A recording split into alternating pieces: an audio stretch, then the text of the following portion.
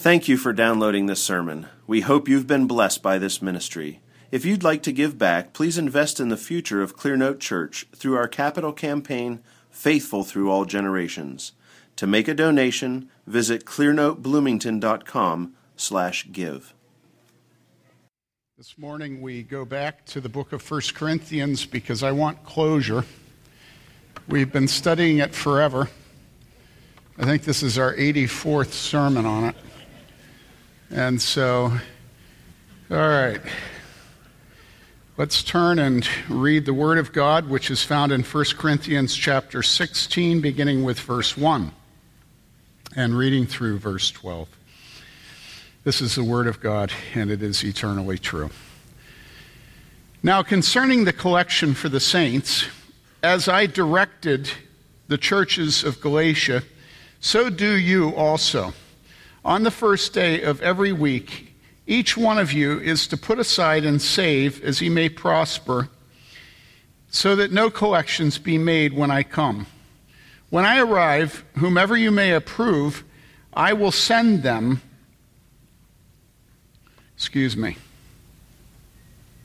When I arrive, whomever you may approve, I will send them with letters to carry your gift to Jerusalem, and if it is fitting for me to go also, they will go with me.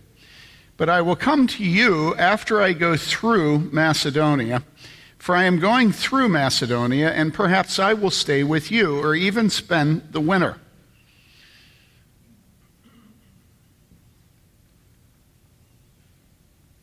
So that you may send me on my way wherever I may go. For I do not wish to see you now just in passing, for I hope to remain with you for some time, if the Lord permits.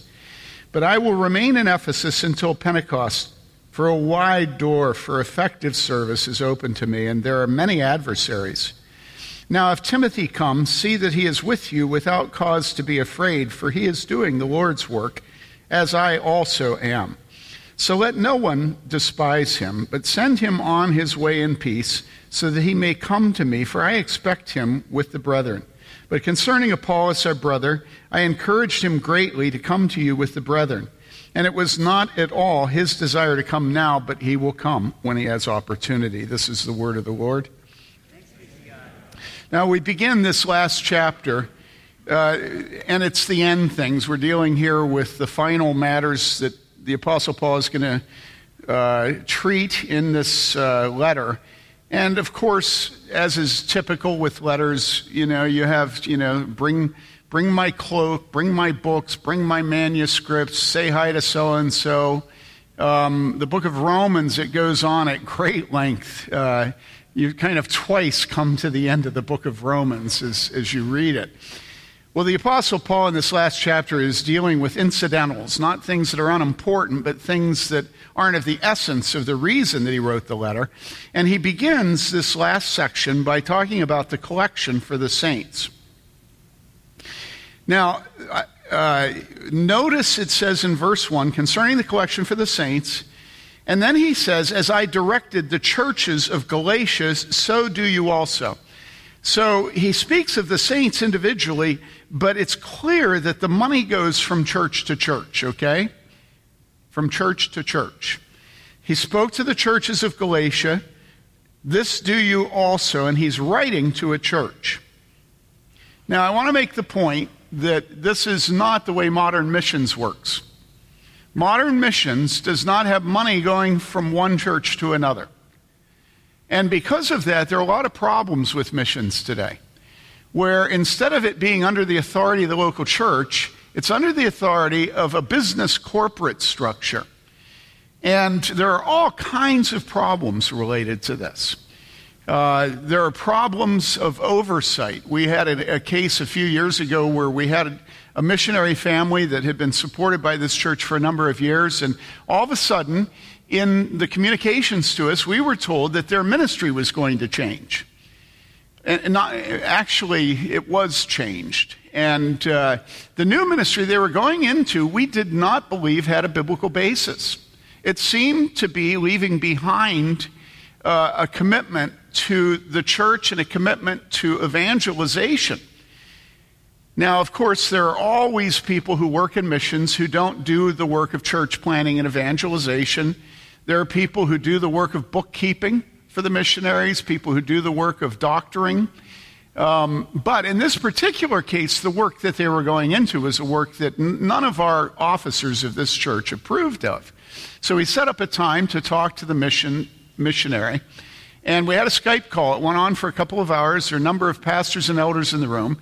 And we said to him, why did you do this all of a sudden? Why didn't you talk to us? Why didn't you get our input as to this decision?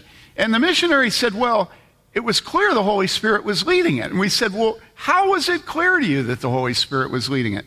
And he said, well, the president of our missions and some of the other executives were agreed that this is what I should do.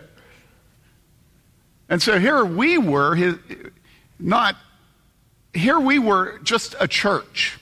And it was clear that his idea of what the local church's role in missions was did not include authority at all. The authority was all in the missions. Now,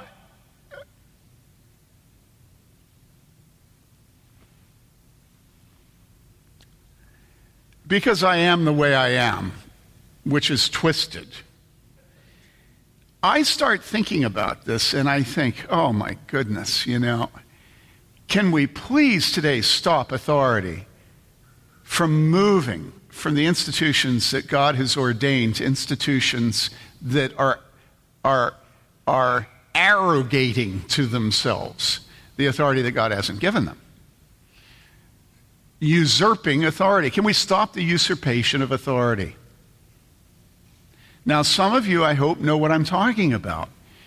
The usurpation of authority is what's going on with federal government over states and their governments in America today. It's justified by slavery and the Civil War, but the people that were fighting in the Civil War weren't fighting so that we could have abortion and homosexual marriage forced down the throats of every state in the Union. They didn't think they were fighting for that. And so if you look at what's going on in America today, you see in America we have the family is always worried, if it's a Christian family today, about child protective services. Now, there's a place for child protective services. But child protective services is the big brother that Christian homes think about all the time in how they raise their children. They know if they go into a doctor's office and have an unexplained bruise, CPS can be at their house just like that.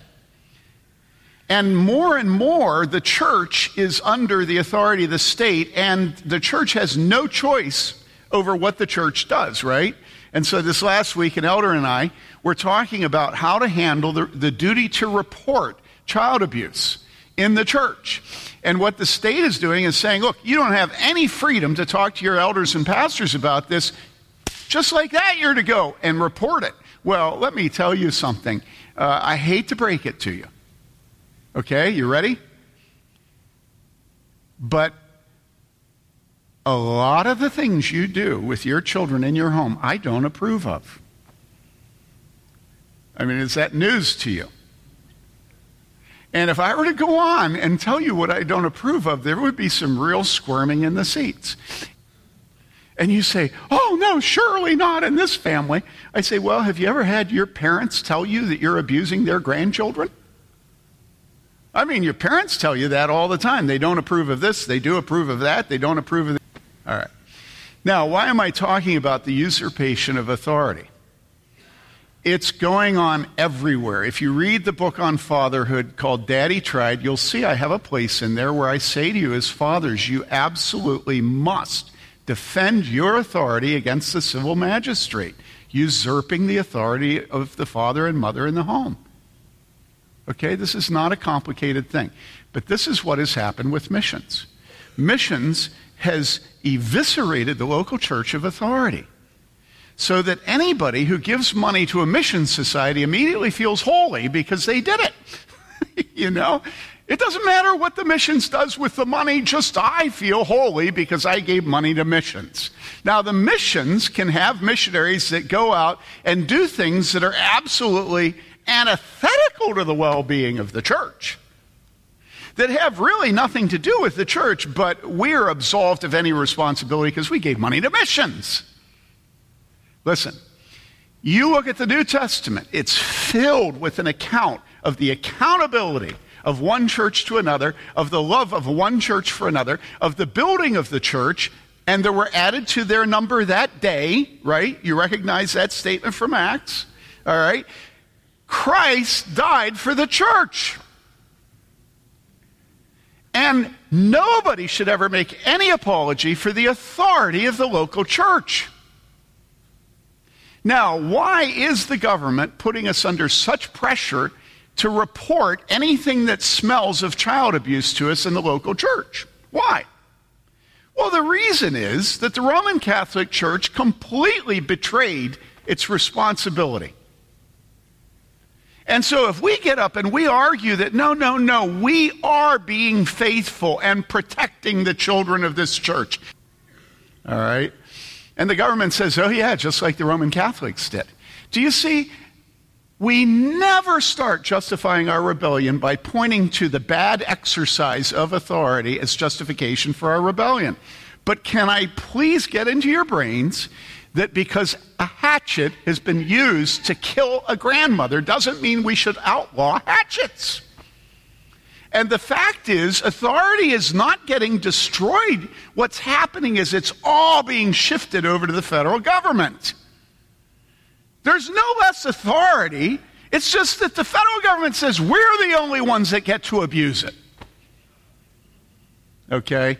Now, why am I bringing this up here? Because I want you to be very careful to notice how central the church is to money in the New Testament. It doesn't go from an individual to a nonprofit parachurch organization. What does it go? It goes from the church through the officers to the individual. It goes from the church to the church. Okay. Now, that should have application. I am not saying that there shouldn't be mission societies, there shouldn't be parachurch organizations. But people, we have to fight for a restoration of the authority of the local church in the giving and receiving of funds in the name of Jesus. So somewhere in there, in the clash between those realities of parachurch and the reality of the authority of the church that Scripture is very clear in showing, as that clashes, it's principial and it clashes, there we're going to begin to restore the proper ordering of the church. Okay? And it's money that's at stake here concerning the collection for the saints, as I directed the churches of Galatia. Why does the Apostle Paul get the right to direct any churches? It's because he's an officer. Yes, there are officers in the church. They exercise authority. Get over it. Okay, it's what they do. The Apostle Paul has not delegated this to the deacons and said, I'm too holy to have anything to do with money. You know, he says, listen, I directed the churches in Galatia, now I'm directing you. As I directed the churches of Galatia, so do you also. You do what I told the churches in Galatia to do. On the first day, this is what he's telling them to do. On the first day of every week, each one of you is to put aside and save as he may prosper, so that no collections be made when I come. So the reason he wants them to do what he wants them to do, what he tells them to do, is so that something doesn't happen. What is it he doesn't want to happen? So that what? So that no collections be made when I come. Why doesn't he want collections to be made when he comes? We don't know, but Calvin says haste makes waste. He doesn't use those words, but that's what he says. In other words, things like this that are important should not be done hastily. All right? They should be done with consideration, with care, with decision making. I think probably there's another reason it's done, and that is that the Apostle Paul doesn't want it to be open to emotional manipulation, and he doesn't want to be thought of as the dude that shows up and you got to empty your pockets. He wants you making a cold, sort of objective, sort of calculated decision about what you give. Why? Well, because the principle in 2 Corinthians is what? Not under compulsion. Because the Lord loves a cheerful giver. You know, you can give grudgingly in the heat of the moment when somebody's guilt-tripping you. You know. But if you're setting it aside first day of every week, it's pretty hard to be bitter every first day of the week. You know, that generally is from a cheerful heart. Okay? Now, notice it's the first day of the week. This is because we believe that this was the day that the first Christians set aside to do their worship. All right? It's not that they're to bring it to worship the first day of the week. It's very clear that each home, each household, each head of family is to set the money aside each week. All right? But it is an act of devotion. It makes sense that it's done on the Lord's Day, which is Sunday. All right? Now, he says that each one of you is to put aside and save as he may prosper. So this is another principle. The principle is, as God gives us more to be stewards of, that money is to be viewed as God's money. If you prosper, set aside the money. All right? Now, I've been, well, forget that. Then he says, verse 3, when I arrive, whomever you may approve. When I arrive, whomever you may approve. Now, what's going on there, and why does it matter? He's speaking to the church. Whomever you approve. Can you imagine Benny Hinn saying that?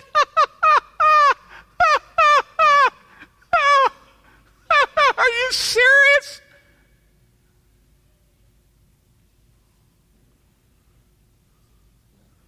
At the beginning of every crusade, he stands up and looks at the elders of all the local churches represented and says, whatever money comes to me today, whomever you approve, we'll give it to Jerusalem. All right. In other words, the Apostle Paul submits himself to the local church. He's an apostle, and he submits himself to the local church. Because he says, whomever you may approve. Then he says, I will send them, whoever they approve of, I will send them with letters to carry your gift to Jerusalem. So do you see how the Apostle Paul really, in everything he does about money, he's making himself sort of extraneous. You know, he's not important.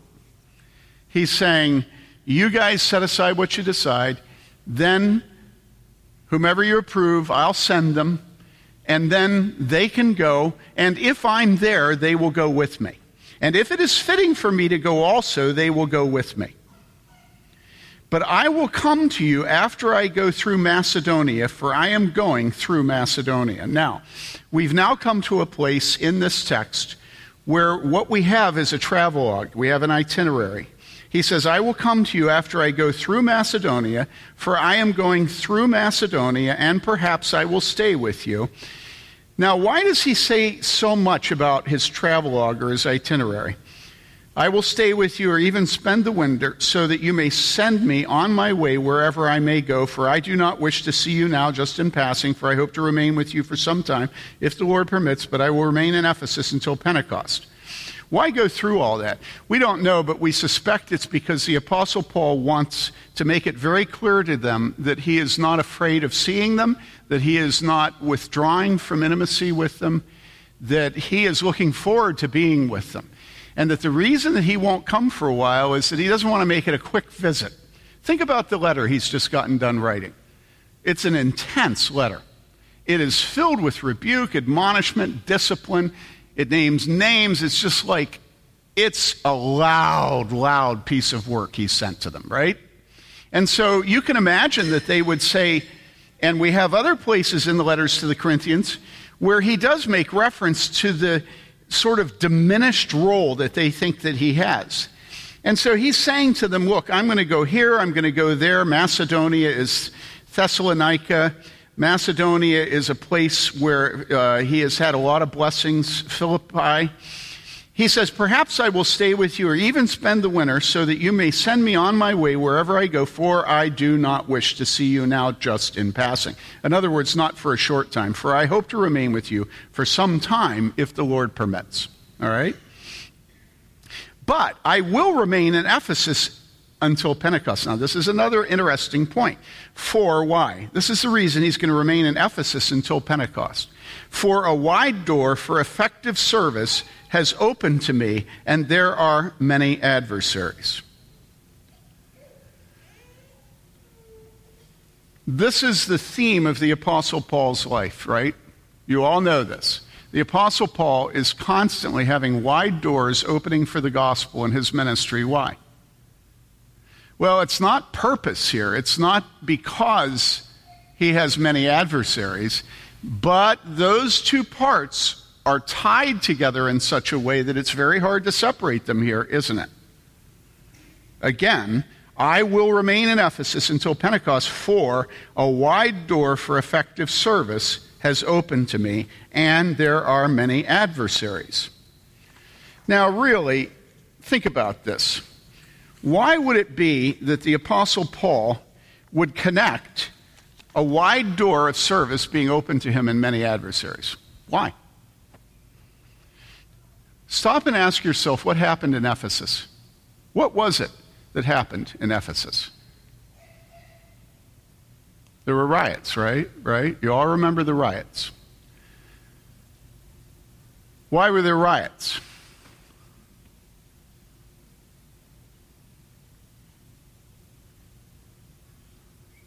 There were riots because the Apostle Paul was calling in the name of Christ for the people of Ephesus, the Ephesians, to do what? He was calling them to turn from their idols. So the ministry of the Apostle Paul was to go into a city and to take its statues and monuments. All right, are you all with me? Statues and monuments and books, and do what with them?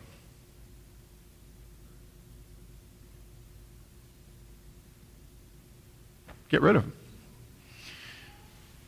And it was the work of many of the merchants who were richest in Ephesus to do what? To build monuments to those statues and those idols. And so when the Apostle Paul preached the gospel, what happened? All of a sudden, the statues and monuments and idols became less important, and the merchant trade in statues and idols and monuments went down.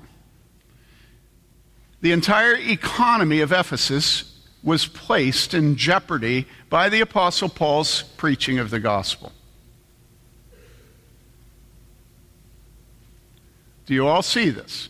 And so the result of the Apostle Paul being in Ephesus, what's being spoken of right here, wide open doors to me, much opposition, many adversaries, wide open opportunity, many adversaries. The result of the Apostle Paul doing his work was what? It was that the merchant's business, upon which the city's economy was based, was placed in jeopardy. Okay?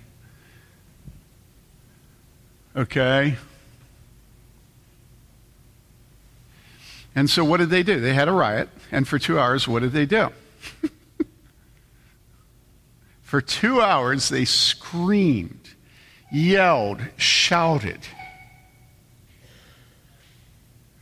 Great is the diversity of the Bloomingtonians. Great is the pluralism of the Bloomingtonians. Great is the gay pride of the Bloomingtonians. Great are the transvestites of the Bloomingtonians. Great are the transsexuals. Great are the transitioning. Great are the homosexuals. Great are the gays. Great are the lesbians. Great is the diversity of Bloomington. For 2 hours, they screamed it. Great is the diversity of Bloomington. But the problem was the entire economy of Ephesus was built upon diversity. All the economics of Bloomington were completely bound up with diversity. It was what was worshiped. It was what was taught. It was what had festivals. It was Bloomington. You could not separate diversity in Bloomington. And so there was a riot. And everybody was screaming, "Great is the diversity of the Bloomingtonians." And they started in the middle of the farmers market. And everybody that was screaming drove Prii. And they all wore Birkenstocks. Now listen, don't you dare say this is about me, don't you dare. Because I drive a Prius and wear Birkenstocks.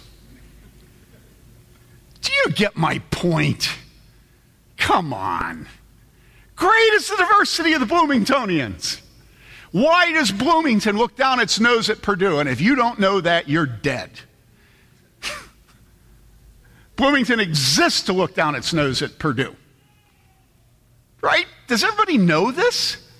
You know? Great is the diversity of Bloomington. And great is Mitch Daniels of the Purdue. Right? He's the president up there. And what's he doing? Fiscal conservatism. He's damping it down. He hasn't raised tuition in 7 years. That's what Purdue's about. They design things. The things don't kill you when you use them. And the cost goes down. But in Bloomington, you know, great is the diversity of Bloomington.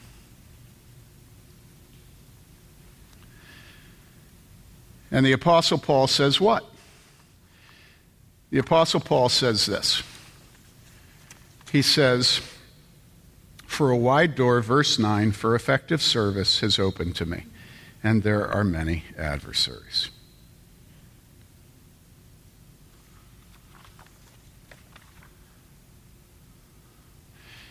God has ordained it in such a way that the cross bears fruit. That the cross is fruitful. That the cross is what's successful. God has ordained it that suffering is the path of success. And we as Christians had better get used to it. It is impossible to live in Bloomington. In Bloomington, it is impossible to live in Bloomington and not suffer for the name of Jesus Christ. If you're a Christian, it's impossible. And I mean, the evidence of it I typically hear about. You don't hear about it as much, but I hear about it all the time. Right before this service started, I had a man who just simply spoke up to somebody that he was working with, and immediately that man was rebuked for speaking up in a way that was helpful spiritually in his 9-to-5 job, in his gig. If I asked you to raise your hands, my guess is that probably half this congregation could raise their hands and tell the ways that they have suffered persecution because of Jesus. Yeah, we always have ways we justify our persecution of other people. And I could tell you story after story from professors, from administrative people, from grad students, from undergrads, from local school teachers, physicians, flunkies. I could tell you story after story in this church of people who have suffered for the name of Jesus. I'm not talking about people who have been busybodies. I'm saying people who have conscientiously confessed their faith in a difficult situation and have been harmed because of it, okay? And my question to you is, why is it that we're so upset about Obergefell, and why is it that we're so upset about the transvestite, transsexual celebration at the library for the kids. Why? Well, a lot of it is that we want to defend the children. But you know what a lot of it is? A lot of it is that we know that we are going to suffer for Jesus, and we don't want to. We want to see restored in America the safety of the conscience that the Pilgrims thought they had when they moved here. Okay? And so always there's this sort of weird sort of shape-shifting thing going on, where part of our motives are pure, and those are the motives we talk about, but part of our motives actually are our anger and bitterness that what? That Jesus has ordained the Christian faith in such a way that it grows by suffering. Okay? And that issue we have with God. Because that's God's economy. God's economy is the economy of the cross. That's God's economy. All right, you remember what Jesus said? Jesus said to Pilate, hey, you don't have any authority. Every authority you have to execute me has been given to you high. The offense needs come, but woe to the man by whom the offense comes. God has ordained the cross. Tertullian was an apologist of the early church, an early church father, the greatest apologist that the church has ever had. And when I say apologist, it's somebody who defends the Christian faith against pagans. So his primary apostolate was not teaching Christians, but interpreting and evangelizing the Christian faith to people who didn't believe it. He was an apologist, okay?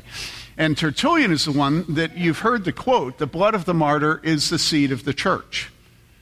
So martyr's blood is the seed of the church, but it doesn't really make it in translation. But in Latin, it's actually the blood of the martyrs is the semen of the church. That's the Latin word. And all of a sudden, we're like, whoa, okay, I get it. All right, moving right along. But that's because today we don't love fruitfulness in the marriage bed. And so anything having to do with sex makes us squeamish. But look, think about it this way. What Tertullian is saying is, when you have a man like Stephen in the church in Jerusalem who is killed because of his testimony to Jesus Christ, the church's belly swells. Now that's beautiful. Come on, men, admit it. Ain't nothing more beautiful.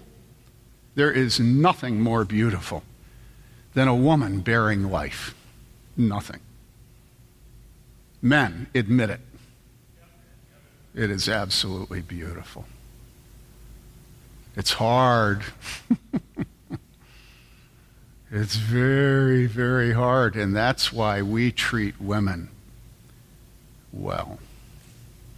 And now we apply the beautiful picture that there is of Christ in the church, right? To Christ in the church. And God has appointed suffering and persecution in such a way that when we die, the church's belly swells, and all of a sudden, and that day 3,000 were added to their number. And the church has children.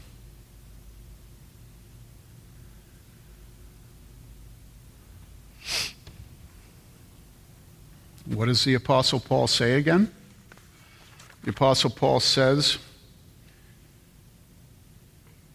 I will remain in Ephesus. Why? For a wide door for effective service is open to me, and there are many adversaries. Great is Artemis of the Ephesians, is what they scream. For hours, the mob rioted. They were frothing at the mouth against the Apostle Paul. And all of a sudden, the church's belly swells. And there are many children. The door is wide, wide open for ministry. The actual quote of Tertullian is, he said this. He said, we multiply whenever we are mown down by you. The blood of Christians is seed. He says this. He says, you take a bush hog to us, and we're going to explode in growth. Now listen. Do we love fruitfulness?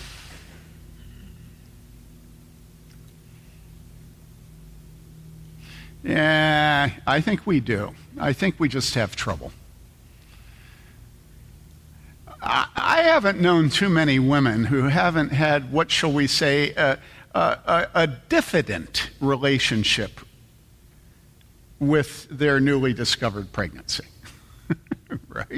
Right? Anybody going to agree with me on this? And this is one of the reasons I think it's so hard when a woman miscarries, because so often women have a diffident relationship with their pregnancy, and so when they lose the child, the grief is sometimes bound up with guilt. I say this from having listened to a lot of women talk about their miscarriage. I'm not, okay? What about a church? Does a church have trouble with its growth? Oh my. If you say no to that, you don't know anything about church growth. Why do most churches stay at about 70 people? Do you understand this? And so growth is a threat. You know the proverb that says that a stall without oxen is clean, but it doesn't produce any profit. And that's often the case with churches. Churches that are small because they want it clean. And if you bring in people to a church that's been small for a long period of time, nobody likes it. And the reason is we decrease and they increase. The reason is they don't know that you guys sit there. Not anybody else. Then one Sunday, there's a family sitting there, and you're like, well, on the one hand, but on the other hand, listen, who sits where in a church is pretty doggone important. There are a lot of fights in the church over who sits where. You're supposed to know. All of a sudden, the church gets pregnant and starts bearing children, and people sit in your seat. People park in your parking spot. Any of you have a parking spot? They park in your parking spot, and sometimes they will scrawl on the walls, and they will cut apart the pulpit Bible. This happened in my church, right? It was a group foster home that all of a sudden started coming to church. And it was quite the adjustment. Listen. God has written fruitfulness into the DNA of his world. And for anything to bear fruit, it has to die. Do you realize this? And a lot of the fighting over adultery in America today is whether a man is willing to love his wife as she dies. A lot of men don't want to have anything to do with their wife's death because of her children.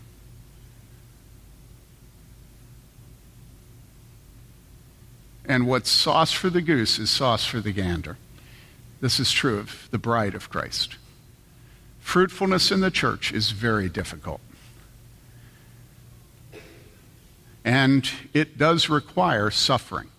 I talk about who sits where and who uses what parking spot because that's a lot easier for me to talk about than to talk about transsexualism and being a witness against the sexual deviancy of Bloomington. Because it is Bloomington's economy. It's much easier for us to admit we don't like what goes on inside the church because then it's petty and we can laugh about it. But when it comes to us living publicly in this city, it is extremely difficult for us to face the fact that we could lose our job, that we can lose our degree, that we can lose our respectability, that we can lose our friends on Facebook because we're faithful to the Lord. But that is what Jesus calls us to. He says, if any man would follow me, let him take up his cross. For the man that will save his life will lose it, but the man who will lose his life for my sake and the sake of the gospel will save it. And so I said at the beginning of this extended exhortation, I said, it's coming. It's coming. And we have wonderful, wonderful heroes to point to. We have Stephen. But we also have what? We have the whole Chinese church. Think of the suffering of Christians in China. It's unbelievable. For decades, people in China have suffered. They have suffered the loss of life. During the Cultural Revolution, they have suffered the loss of position. They have had their children tell on them. They have had friends who were Communist Party members cut them off. They have not been able to go back to China because they got pregnant while they were here doing graduate study. Or they've gone back pregnant and have been threatened with abortion. There's real suffering in China. And what has happened to the church in China? Let me tell you, the church in China may have her problems, but she doesn't have the problems that the church in Africa has.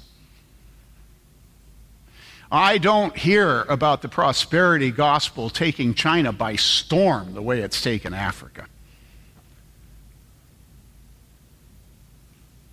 It is having inroads. But you know something? Chinese Christians have been acclimated to the cross of Jesus Christ. And they have been faithful. If you want to read a great book about this, read the book God is Red. God is Red. Jason gave it to me a year or two ago, and it was a wonderful read. And one of the things that makes it excellent is that it's not written by a Christian. It's so interesting to watch him write about the humble, self-sacrificial growth of the church in China as he himself demonstrates his sort of shape-shifting on it. You know, you can tell he admires it, but he's not getting sucked in, but he admires it. And you just get the feeling when you get done with the book that the end of the story of the author has not been told yet. You know, like Bernard Nathanson and abortion.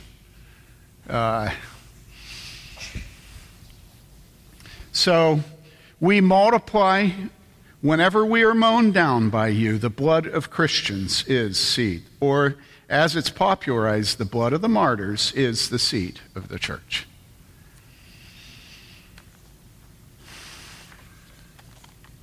David Carell, right before the second service, gave me a news item, and it's on the church in North Korea. And there's one story told about how a young girl was in her classroom, and she was told by her teacher that she would receive a prize if she would go home and she would find a book and bring it to the teacher. So she went home and found a Bible. And so she brought it in, and she got her prize, but when she got home, her parents were gone. Okay? And this is true of so many Christians across North Korea.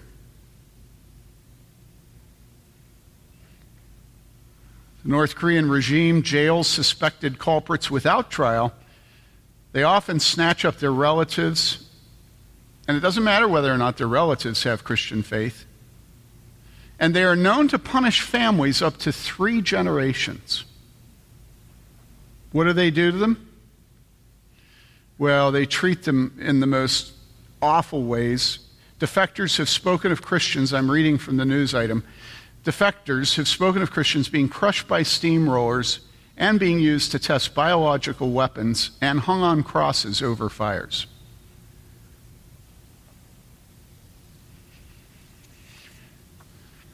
What God has called us to in the coming days is to not allow the loss of profitability and position to silence us, but to be witnesses. To be witnesses. Martyrios is the Greek word. And that's where we get the word martyr from. Because if we're not faithful at the point of losing degrees and jobs, why would God give us the larger thing of dying? If we haven't been faithful in small things, why would God privilege us by giving us the ability of dying for the faith? Does that make sense to you? If we haven't been faithful in little things, why would God expect us to be faithful in big things? Quickly, bringing it to an end. The Apostle Paul says that he is going to stay there for a while and then come to them. And then he says, now if Timothy comes, see that he is with you without cause to be afraid. Timothy is young and Timothy is timid. Timothy. We know that because the Bible says at one point, Paul says to him, take a little wine for your stomach. We know it because the Apostle Paul says to Timothy that he should not let anybody look down on his youth. We know it because here the Apostle Paul says, don't let him be afraid.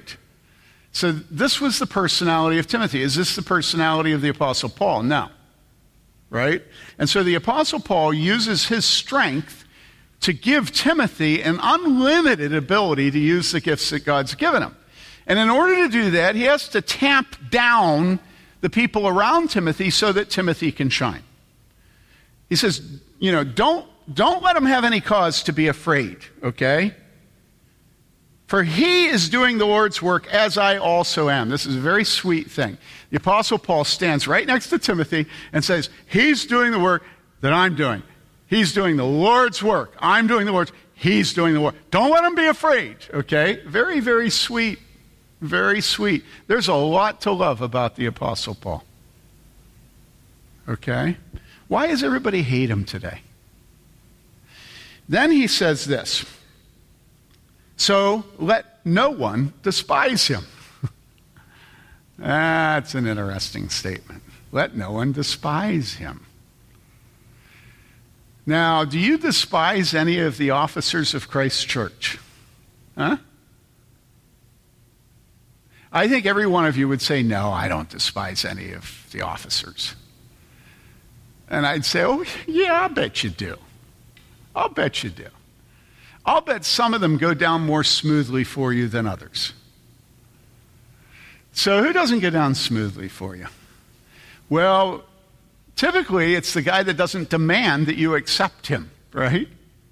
It's the guy that just kind of serves you and doesn't demand respect. That was what Timothy was like. So we as a church are always tempted to despise Timothys.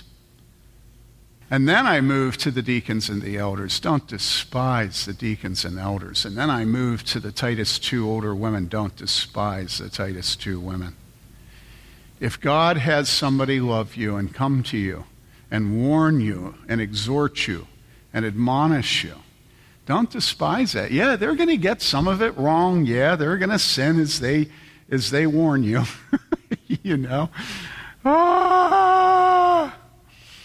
Yeah, but don't despise us. Because why? Well, because it's God's kindness to you that you have anybody in your life that doesn't just agree with you. Right? You all know that. You all know that everywhere else in life, basically you get flattered. So listen, this is what John Calvin says. He says, the Church of Christ ought to be concerned for the preservation of the lives of ministers. And by the way, all the pastors and elders, deacons, all of us are ministers, the older women.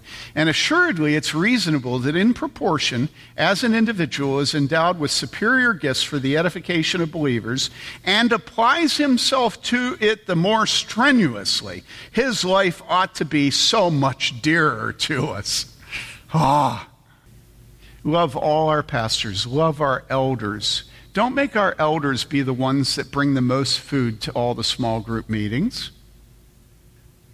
So listen, don't despise Timothy. Show him your affection and love. Calvin says this, here we have a charge that they may not despise him, perhaps because he was as yet of a youthful age, which usually draws forth less respect. He wishes them, therefore, to take care that there be no hindrance in the way of this faithful minister of Christ being held in due esteem, unless perhaps it be that Paul reckoned this very thing to be an evidence of contempt, if they were not concerned as it became them to be in reference to his life. This injunction, however, appears to include something farther, that they should not undervalue Timothy from ignorance of his work. Let's pray.